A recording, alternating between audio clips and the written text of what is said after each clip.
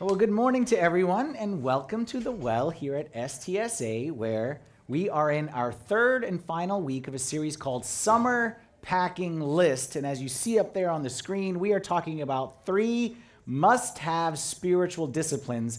And if you're just kind of showing up today for the first time, you're thinking to yourself, why in the world is there a connection between discipline and summer? Summer's supposed to be the time of no disciplines, supposed to be the time of fun. Well, the reason that we're talking about it during this time is because we agreed during the first week of this series that even though summer is travel and summer is fun and summer is all kinds of good stuff, I know something about you. I know something that's 100% true about you, and that is that you want to grow and be a better person at the end of the summer. Would you agree with that? Anyone here want to be a worse person at the end of the summer? Anyone here want to grow backwards by the end of the summer? No, you want to get better, you want to grow. Well, the key thought of this series is this, is that in any area of life, growth requires consistency, and consistency requires discipline. You know this to be true in every area of your life. Okay, if you want to grow in your career, if you want to grow in like you're an artist, you want to grow as like your athletic abilities or something like that, it requires consistency. So the person who says, you know what, I want to be a great golfer one day. So I'm going to go out and spend 8 hours or entire weekend just practicing golf and do nothing the rest of the year. Is that person going to be successful? No, the one who's going to be successful is the one who is consistent. Same thing with workouts. Like how many of us wish we could just go to the gym one time, work out for like 2 hours, 3 hours, then it all just falls off and everything. But that's not how it works. The one who's consistent and works out a little bit every day, every week, that's the one who's going to find success. And the same is true when it's your spiritual life or in any aspect of life. And the only way to be consistent is you must have discipline. So what we're talking about is 3 must-have disciplines. And the first 2 that we covered over the past couple weeks were daily disciplines. The first one, if you remember, we talked about the Book of Hours or the Agpeya and the importance of every single day. We said that's the equivalent of like working out, okay? That's the importance of every single day. I flex my spiritual muscles just for a little bit. If I want to be strong when the trials come, when there's hardships, when there's disaster, if I want to overcome anxiety, if I want to overcome all this darkness that's in this world, I'm not going to be very strong spiritually unless I every day lift a little bit of spiritual weight. And we said that's the Book of Hours. That's our daily time in prayer, a structured prayer. And then the second week, we talked about what's hopefully the complement to that was our time in the chair. Remember, I brought that chair up here on stage, and we said every day there's a chair in your house. It exists in your house and my house. It may look different, but there's a chair where Jesus shows up every single day, and he's there to feed us and nourish us. And just like our mamas taught us, you don't want to leave house on an empty stomach. Okay, we don't want to go out there and be expected to overcome all kinds of spiritual problems and trials and hardships and all the difficulties out there, and you're doing it on an empty stomach spiritually. Good luck to you. So every single day, we're going to get in there, we're going to do our daily prayers, and then we're going to feed and be nourished at the feet of Christ in our quiet time. If you missed any of those 2, please go to our YouTube page and get caught up on those. So that you can be on the same page, because now is the point in time. All right, for those who have started those 2 habits, let me tell you something very important, and then I'll move on to today's subject. But if you have started those habits, I know a lot of people started those habits. Now is the hard time. It's always easy. You hear a nice talk on Sunday, you give it a shot on Monday. But now is the time where you have to decide that I did it a few times, but I started to slip. Now is where you decide, are those habits just like one and done? Like a flash in the pan? Or are those going to be a real consistent change in my life? Again, it's the person who goes to the gym and did a great job for a couple days. But then you got to decide, are you going to be a gym person? Or you're just someone who just shows up every now and then when you get the free guest pass and that's it. You got to make that same decision spiritually. And just like the gym, actually more than the gym, but this more than the gym, I guarantee you results when it comes to this. I guarantee you that if you make the time every single day to stretch those spiritual muscles and spend time in prayer and spend time in the Word of God. I'm not saying tomorrow will be the greatest change ever or Tuesday or Wednesday, but I'm saying over the course of 3 months, 4 months, 5 months, 6 months, 7 months, a person who prays Bible every day versus someone who doesn't, guarantee results. Those are our first 2 habits. Let's move on to our third discipline. The third and final discipline we're going to talk about that you need for this summer, in some ways, is a breather for you. Because In some ways, it's easier in that it's not daily. I'm going to ask you to do something today, and it doesn't have to be daily. It's not even weekly. I'm going to only ask you to do it one time this entire summer. Just one time. But that doesn't mean it's easy to do. Because the discipline we're going to talk about today, if you want to strike fear in the hearts of churchgoers everywhere, churchgoers, non-churchgoers, anywhere, if you want to see a churchgoer squirm and be very creative in coming up with excuses why they don't do something, you bring up this topic and you see the creative genes start to go. And you see the squirming, because today what we're going to talk about is everyone's favorite subject, which is confession. I should have had the dun, dun, dun. Let me tell you this. Confession is embarrassing. It's awkward. It's weird. It's uncomfortable. Like, we spend our entire lives trying to hide our shortcomings and weaknesses. Like, from the minute we wake up to the minute we go to sleep, are doing our best to hide certain aspects of our life. Confession means that we go and we announce it. And we start telling people about it proudly. And we remind them of things they don't even know. We tell them things they don't even know exist about us.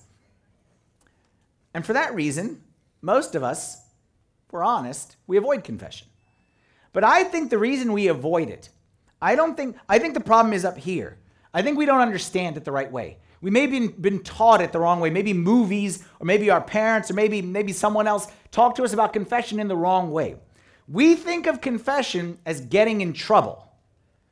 So most of us, if we do something wrong, we hide it so we don't get in trouble. And we think of confession as, why would I go tell all the things that I did bad? And we think of it as like a punishment, like getting called to the principal's office, like, come here, young man, and tell me what you did. And then, you get an assignment of like, take 10 Hail Marys and call me in the morning, or don't do that again, or something like that. Well, I think we have the wrong view of confession. So my hope today is to show you what confession is, why you need it, and most importantly, why your life is missing, what you're missing out on.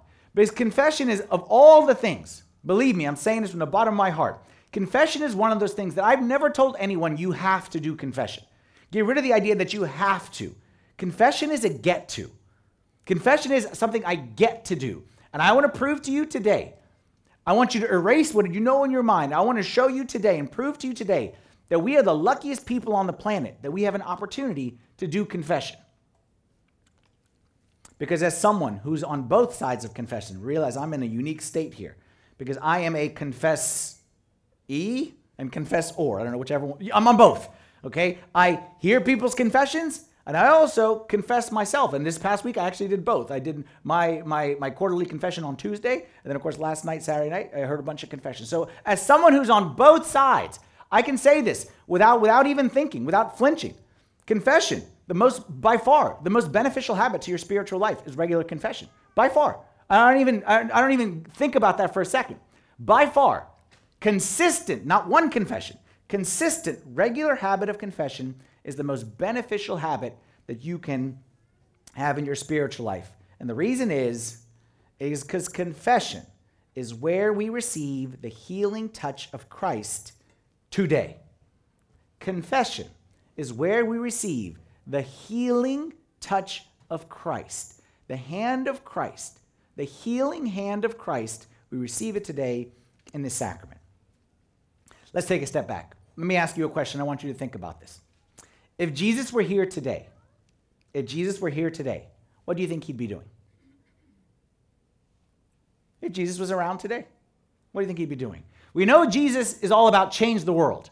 He's all about change the world. So we know he'd want to change the world. But how do you think he'd be doing it? Who thinks he'd be doing it via Twitter? Like posting. Okay, like, the cool little isms. He'd like post them out there and really stick it to the people the other way. Who thinks he'd be out there with a blog?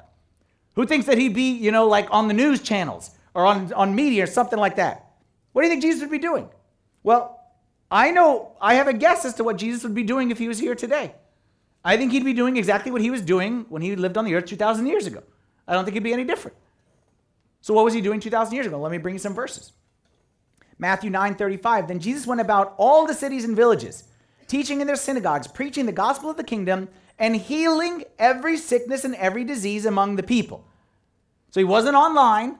He wasn't doing media appearances. He wasn't creating a blog. He could have. I mean, the technology doesn't exist, but like, he's Jesus. He could have done it. Could have figured it out. But he went around, he walked around, he preached the gospel, and he healed sicknesses and diseases. Next verse, Mark 6:56. Wherever he entered, into villages, cities, or the country, they laid the sick in the marketplaces and begged him that they might just touch the hem of his garment, and as many as touched him were made well. So again, he was touching people and he was healing them. Luke 4:40. When the sun was setting, all those who had any that were sick with various diseases brought them to him, and he laid his hands on every one of them and healed them. Now, I want you to notice two things. Obviously, Jesus was healing people, making people well, but I want you to notice two things about the verses that we just read. Number one, we see that many people were healed. You agree with that? That it wasn't like exclusive. It wasn't like, okay, he healed his followers, or he healed the men, or he healed the children. It wasn't like that. Old, young, okay, male, female, slave free, didn't matter. Jesus was healing. He went in the village. Anyone they brought to him, he was healing. Masses of people were healed. Agree with me? But then I want you to notice the second thing. Even though masses of people were healed, they weren't healed in mass. They were healed by individual touches. Like Jesus didn't say, okay, I'm going to heal all these people. And then like, okay, gather everyone and said a prayer and like everyone was healed. That's not how it happened. He touched people. He visited people in their homes. Jesus didn't put together a potion to say like anyone who drinks this, okay, you'll be healed, and just kind of create the formula and send it out. No, he connected with individual people. He touched them. They touched him. He healed mass of people, but he didn't heal them in a mass kind of a way. So if Jesus were here today, what would he be doing? Same thing. I think if Jesus was here today, I think he would be going and touching people and healing people and laying his hands on people. And I think as many as touched him, as we read the verse, were made well of whatever disease they had. I think Jesus would be doing the exact same thing. The only difference between Jesus doing it 2,000 years ago and today is his body looks a little bit different. He would be doing the exact same thing in a different body or a different vehicle. That's why in John chapter 20, verse 21 and 23, this is after Jesus rose from the dead. He said, he's saying to his disciples, as the Father has sent me, I also send you. Say that one again. As the Father sent me, he's talking to the heads of the church, the people who are going to establish the church. As the Father sent me to touch people and heal them, I send you to touch people and heal them. And when he had said this, he breathed on them and said to them, receive the Holy Spirit. If you forgive the sins of any, they are forgiven them. So the answer is, what would Jesus be doing? He'd be doing the exact same thing.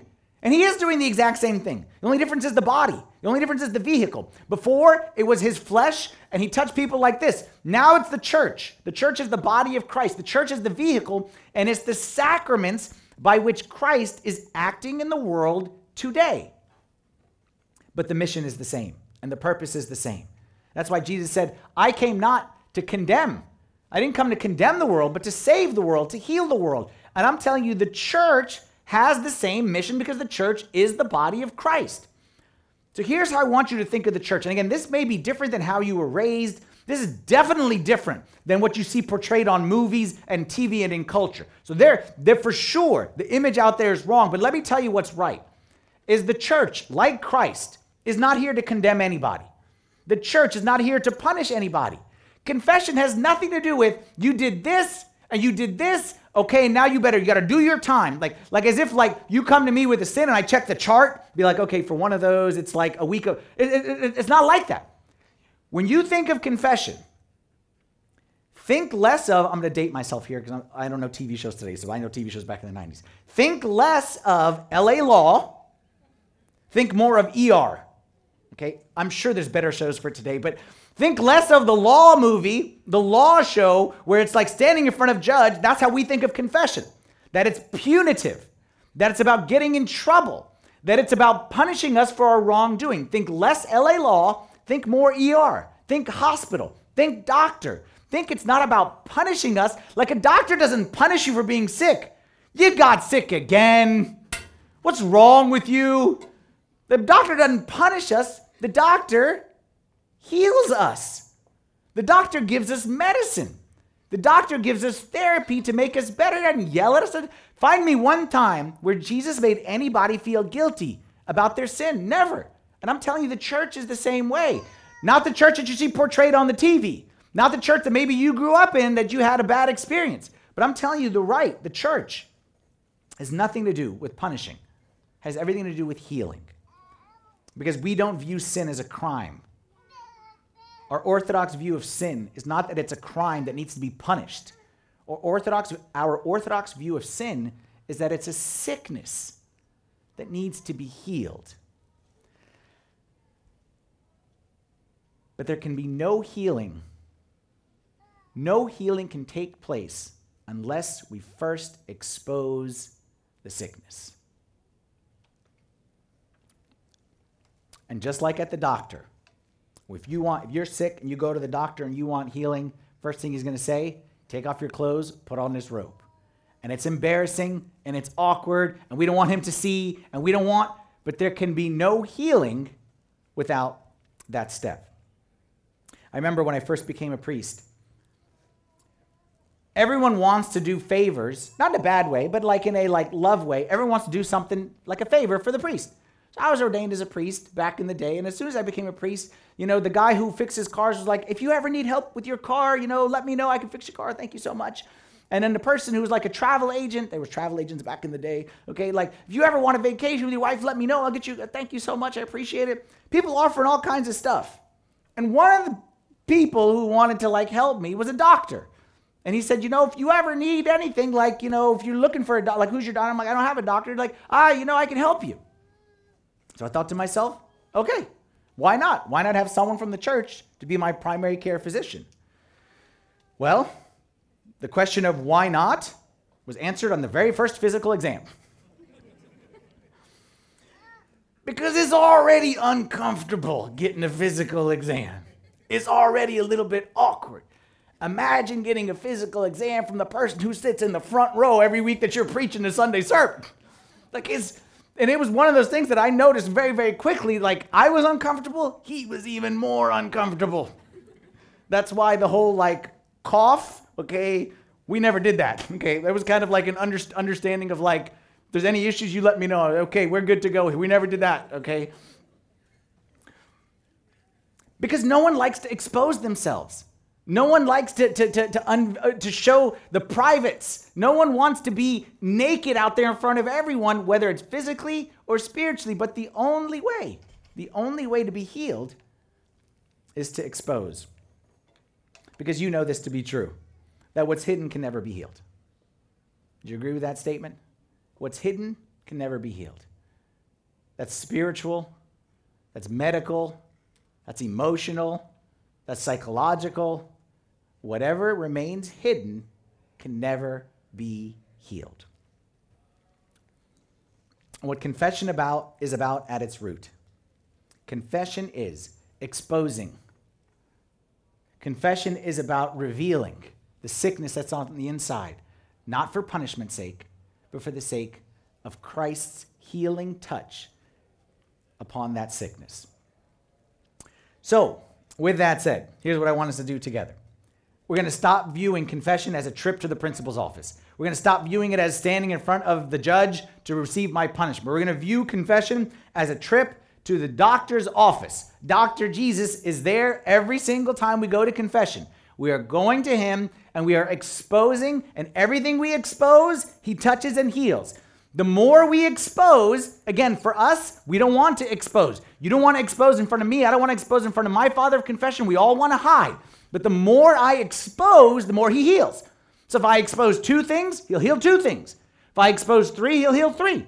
There's no limit from his end. He says, I will heal and touch every boo-boo that you tell me is inside you. So the more boo-boos that you can discover, the more healing that you receive. And the question for us now, okay, what I want to share is I want to share 5 tips about how to get the most out of confession. The most important thing I said is what I've already said it, okay, is like the mindset. So that's like the most important thing, but I want to go 5 practical tips of how to get the most out of confession so that you get the most amount of healing and you can have the right mindset, okay, on a continual basis. Because maybe some of us have said, you know what, Father Anthony, like with all due respect, what you're saying about confession, I tried it once and I didn't feel anything or I didn't come out any different. Well, remember what I said in the beginning. Spiritual habits are like physical habits. The key is consistency. So it's like someone saying, well, I went to the gym and I did the treadmill thing and I looked just as fat as I was before I entered. Okay, yeah, but it's not the one time.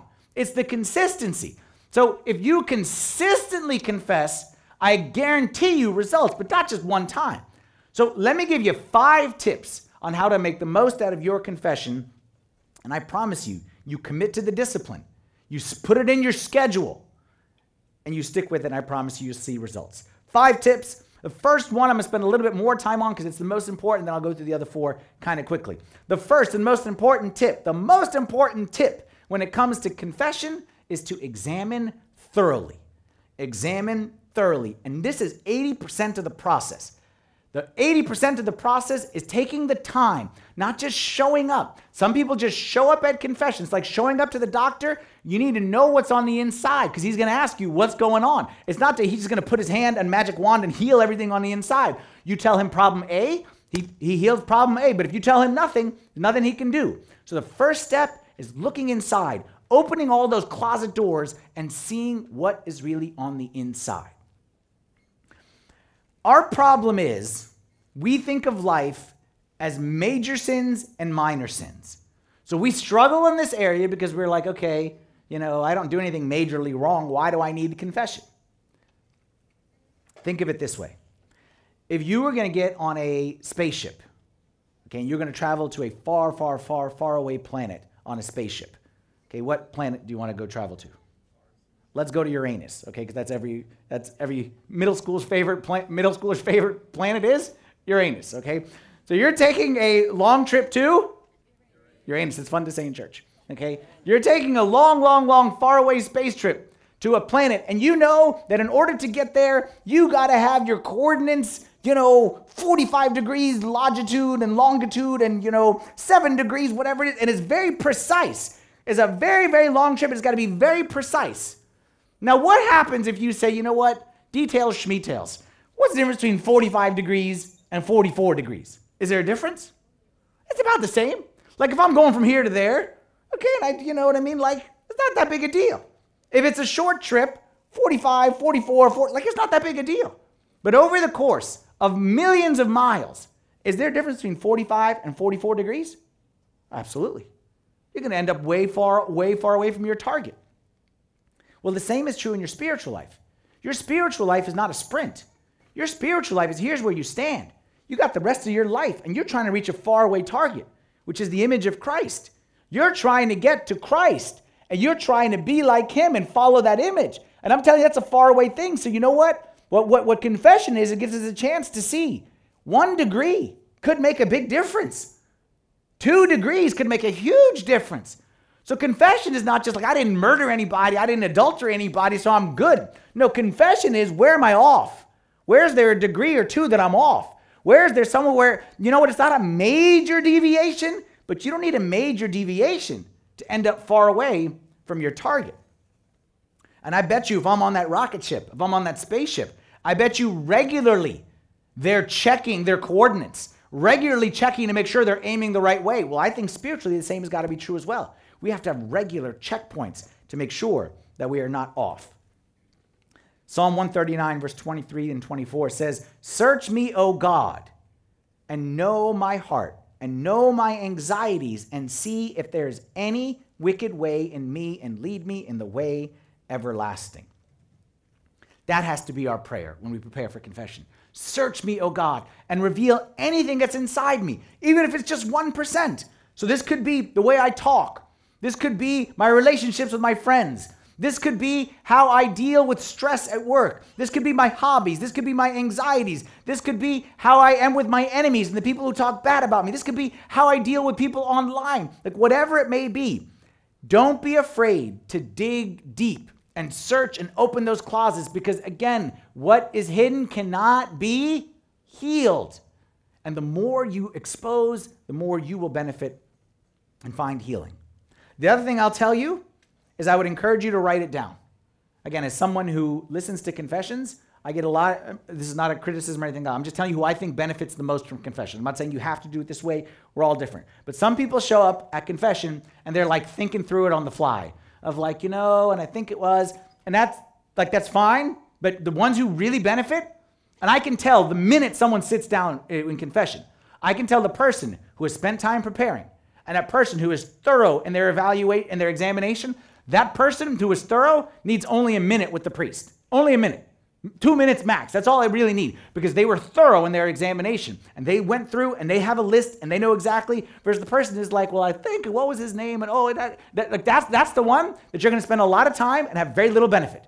Versus the one, I actually do think there's a direct correlation between time and benefit. Okay, just my personal opinion. Because the one who has thoroughly prepared spends little time, major benefit. Versus the one who is not thoroughly prepared, long time, long discussion, a lot of stories, a lot of discussion, but in the end, minimal benefit.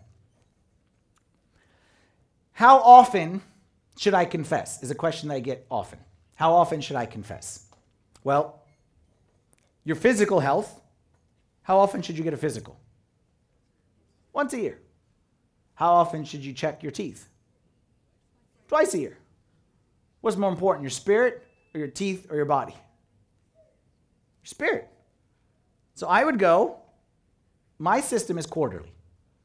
And that's not like in the Bible where it says quarterly. It's not, I like that. But I'm like systems. So I confess 3, 6, 9, 12. That's when I can do a confession. I can tell you when I just confessed this past week. I confess in month 3, 6, 9, 12. It's very systematic. March, June, September, December. Have a system. Once the calendar hits June 1st, I say, Marianne, we got to find a time for confession. Systematic. And you say, what if I don't need it every 3 months? I would say, number 1, you do. And number 2, the worst thing to do is to wait till you need it. Like the worst thing is to let your teeth get to a state where the dentist is like, you need to come in this week or else. I don't want to get to that state.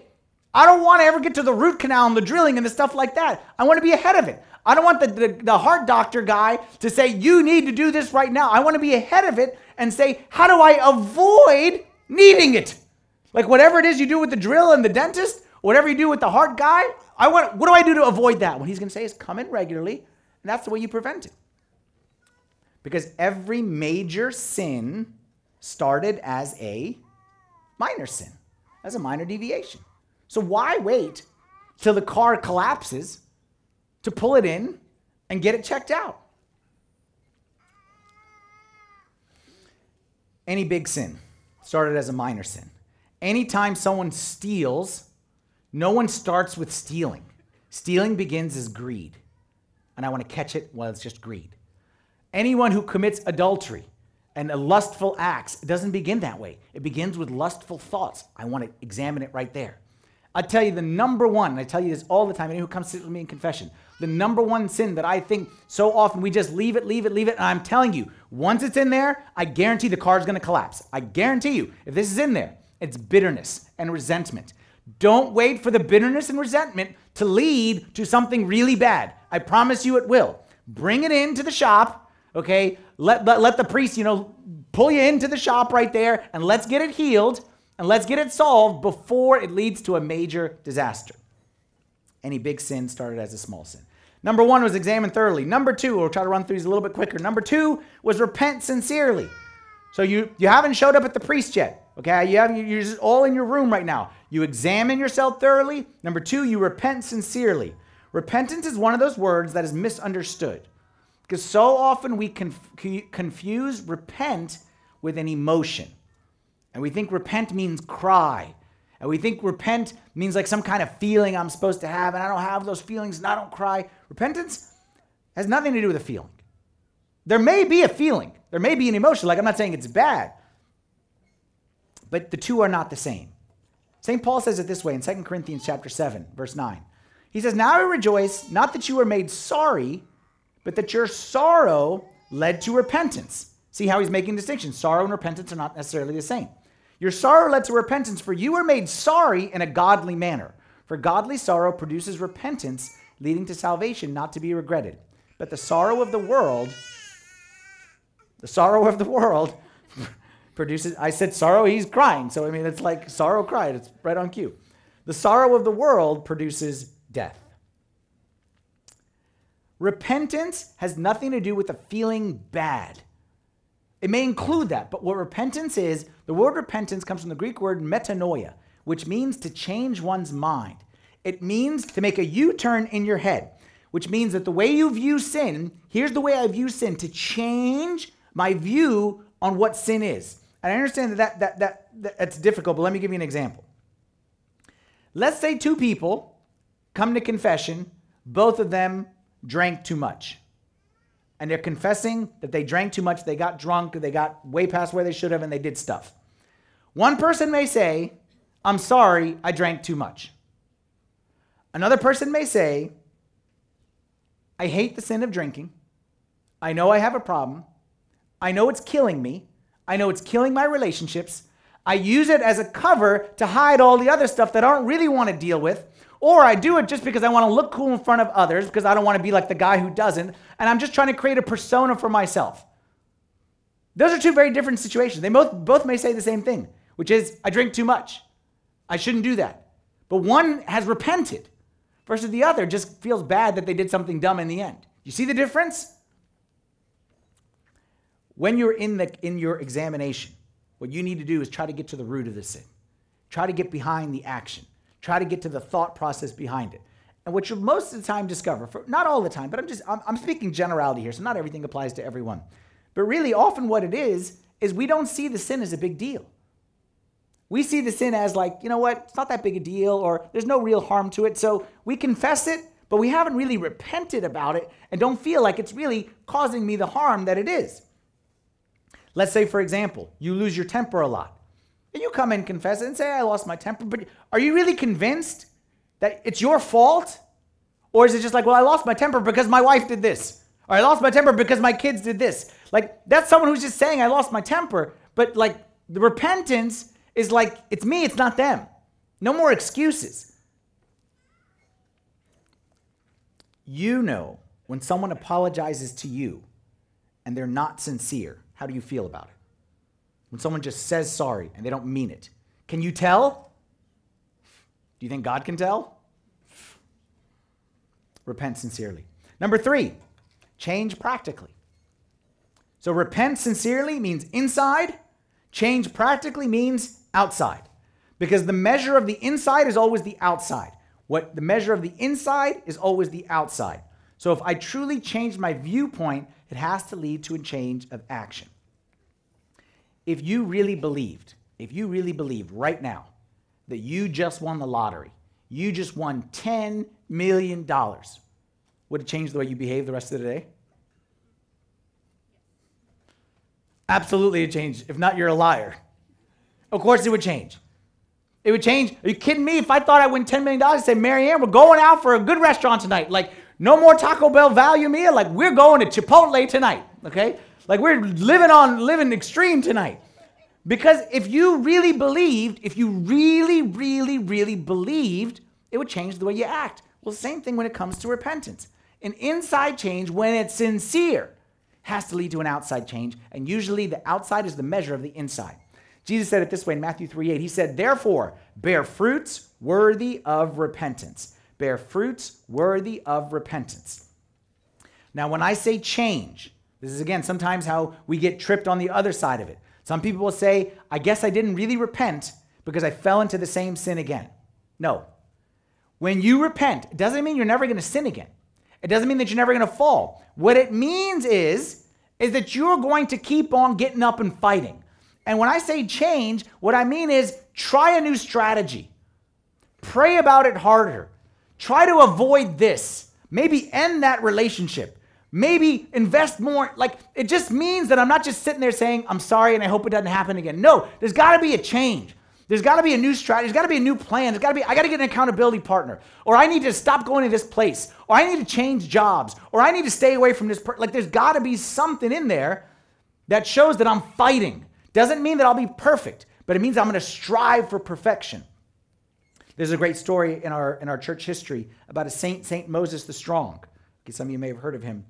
Saint Moses the Strong was a very bad guy. He was like a thief and a robber and an adulterer and like a bad guy. Then all of a sudden he got converted. He converted. Okay, Christ appeared to him and spoke to him and God, all this kinds of great stuff. And he became a great saint. He repented. He actually became a monk. Did he stop sinning once he converted? It was all of a sudden all his sins. He never sinned again? Absolutely not. The difference was that he started fighting. All his bad habits didn't go away, but it meant he started fighting. And every day he'd fight a little bit more, and fight a little bit more. And fight. Again, it's back to the gym. It doesn't mean that when you repent, all of a sudden you're the strongest person in the world. But it means that you're fighting and you're fighting and you're fighting. And one of the stories goes that in one night he was tempted so much that he would go to his father of confession. Every time he was tempted, he would go and confess. And he confessed in one night 19 times in one night, which we do not recommend. Okay? Absolutely not. Okay? This is back in the day. He confessed one night 19 times. And he was discouraged. And every time he went to confession, his father of confession said, don't worry. And he encouraged him. And he would go back. And that's what change means. It means keeps on fighting, keeps on fighting. And he said something nicely, okay, in his writings. It says, only slowly do the rays of sunlight drive away the night. Only slowly do the rays of sunlight drive away the night.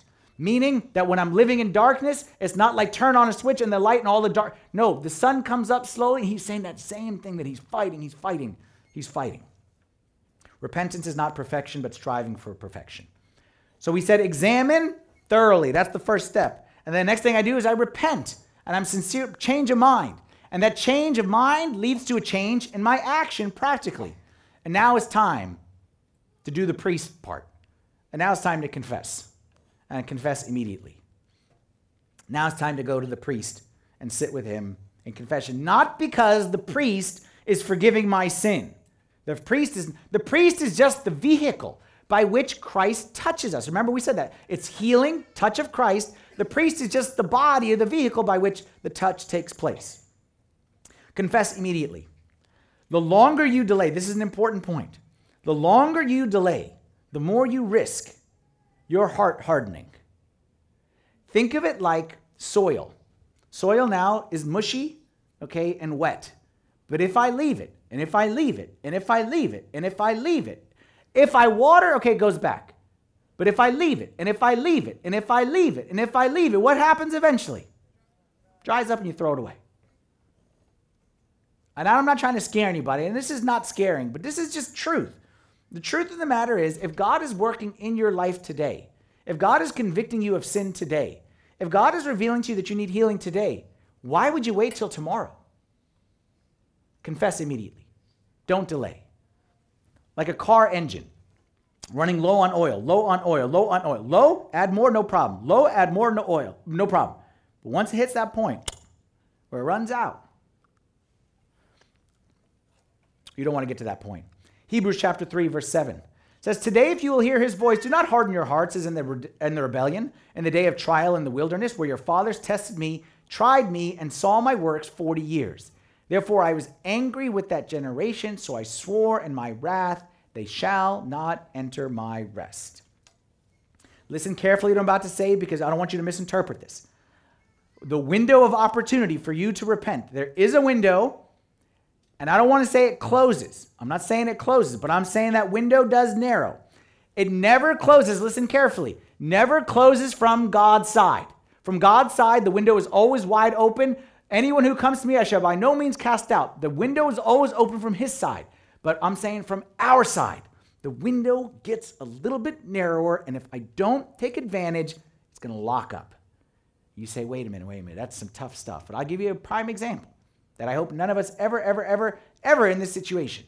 Remember when Jesus was crucified on the cross? There was two thieves crucified with him. One on the right, one on the left. The one on the right said, remember me, O Lord, when you come into your kingdom. And Jesus said, today you'll be with me in paradise. He said one sentence. The guy, this is like everyone's favorite saint, okay? When we were in high school and we wanted to live bad lives, okay, this is our favorite saint. He lived a horrible life. One sentence at the end, boom, first guy in heaven, like he's sitting in first class in the kingdom of God. So like, this is the great. He had it right there. Now, there was a thief on the left side. The thief on the left had the exact same opportunity as the thief on the right. And I think, if I'm thinking to myself like, this guy, you're a real dum-dum, okay, that you let this opportunity slip by. Like we say, if I was on my deathbed, you're on your deathbed, and you know that you got not like days, you got like 15 minutes max. That's how much time you got left. Even if you don't believe, buddy, say, I believe, like just tag on to the other guy, say something. Say like, I may give it a shot, but he didn't. He didn't. And he ridiculed Christ, and he rejected Christ. His window of opportunity, his soil, that engine he didn't have sermons. He didn't have Bible studies. He didn't have Father Anthony, the great preacher, giving him nothing. He didn't even have St. Paul. He didn't have a pope. He had Jesus himself. Like, he could have reached out and touched Jesus. He was face to face with the king. Like, if there's ever an opportunity, but he couldn't. Why? Because he missed it. Window closed. And I don't want that to be any of us. From God's side, does the window ever close? No. Everyone shake your head. No, window never closes from God's side. Never, ever, ever, ever, ever. But I'm saying from our side, there comes a point where we reach that point where, you know what? And I never want that to happen. That's why when I say confess immediately, we have confessions, for those who don't know, every single Saturday night. No appointment needed, no registration, you don't need. Every Saturday night, we have Vespers at 7 o'clock p.m., and then after Vespers, we have confessions. No appointment. It's like the barber shop. You just come, first serve. So you just kind of keep on going. And I think that is very important that you as a member of this church family know that you know exactly when we're serving. Like, communion is not something, it's not like you have to ask me, like, can I have communion? No, every Sunday, it's on the schedule. You know exactly when that is. Same thing with confession. You don't need to ask. You don't need to think about it. It's every single Saturday. So you're never more than 6 days away from receiving the healing touch of Christ. Because our hope is not to put any obstacles in your path, but you have to actually take the step. So confess immediately. And then the last one. This is the best one. After you've confessed, is celebrate joyfully. Celebrate joyfully. We used to do this as a family. We would go to confession together. We would all go and confess, and then we would always go out and party afterwards. Go out for pizza, go out to Dave & Buster's, all right, go out, for Costco, okay, like get the ice cream things, like whatever it may be. Like, that's where we would go, because we wanted our kids to connect, to make a connection between confession and celebration, because that's what it's supposed to be. You know why? Because heaven celebrates when you confess. This is what Jesus said in Luke 15:7. I say to you that likewise, there will be more joy in heaven over one sinner who repents than 99 just persons who need no repentance. Confession equals, let's party. That's what confession is. And I'm telling you, if you do it right, that's what you're going to feel too. That's how I felt on Tuesday. I told you, I just went to confession this past week. Because I showed up on Tuesday, like in my mind, I'm kind of a visual person. So in my mind, I'm carrying a bucket full of dirt and stains and sins. I'm not carrying it like this, like carrying it like this. I'm showing up with all kinds of junk that I've accumulated over the last 3 months and that are just on me, and they're stains and there's sickness and they're diseases and they're deadly and they're cancer and they're termites and they're all that stuff. Then I showed up. I said 2 or 3 words to the priest. He said 2 or 3 words back. He put his hand on my head and all was gone. All was gone. 10 minutes, the whole thing. Well, Marianne was with me. She usually takes a little bit longer, okay? But my part of it gives about 7 minutes. Her part is usually a little bit longer. I walked in one way, and I walked out completely different way. And the best part is, I didn't pay a penny. 100% free. And I say that jokingly, you're like joking, but I've told this to other people who are not part of the Orthodox Church, and when I explain what confession is, one person actually told me, they're like, wait, you do that for free? And I'm like, yeah. They're like, in my church, they would charge me for that. They would call that counseling and charge me. And I'm like, sign me up. Like, I didn't know that was an option. Like, we could do fundraising that way or something like that. But I'm telling you, greatest feeling on the planet. And it's available to you every Saturday night. Doesn't cost you more than 10 minutes of your time, free of charge. And if you say, Father Anthony, you're exaggerating. And when I say to you, Come and see. What you got to lose? Try me. Well, I'll tell you what you got to lose. You got to lose your sin. You got to lose your guilt. You got to lose your burdens. You got to lose all the stuff that you're carrying. That's what you got to lose. Come and see. We even, in your handout there, okay, there's a QR code at the very back of the handout. And if you scan that, there's a little guide that we put together of how to do confession. And in it, I'm not even talking about 10 minutes. In that guide, I say 7 minutes. It's a 7-minute process. The whole thing of confession is 7 minutes when it's done properly. I truly believe that. But come and see. The only thing you got to lose is stuff that you don't want to carry anyway. Because the bottom line is, again, I hope you believe the sincerity of the statement I'm about to say. I truly believe that confession is the answer to so many problems in this world. So many problems that we are carrying. Confession is the answer. Because if you tell me, what do people struggle with today? I would say people struggle with guilt. I would say people struggle with shame. I'd say people struggle with confusion and not knowing what God wants from me and where God wants me to go. And I'm telling you, confession is the answer. I'm telling you, I know people who struggle with, how do I know I'm forgiven? How do I know I can be accepted by God after I did A, B, C, and D? And I'm telling you, that's what confession is. It's a tangible hand on the top of your head and a tangible voice saying, your sins are forgiven, go in peace. You are forgiven, you are accepted, you are loved, you are healed, go in peace. It's a tangible because God knows that's what we need. And all you got to do is show up.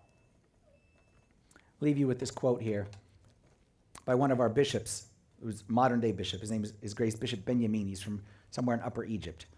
And he said something one time, a long time ago, and I held on to this statement. He said, the mystery of confession is where the Holy Spirit takes the action of our Lord Jesus Christ on the cross and applies it to the sin of the individual. In the same way that when we come here together on Sundays, the liturgy that we celebrate is our connection to the Last Supper, the final meal that Jesus did with his disciples. The liturgy of the Eucharist is our connection to that event.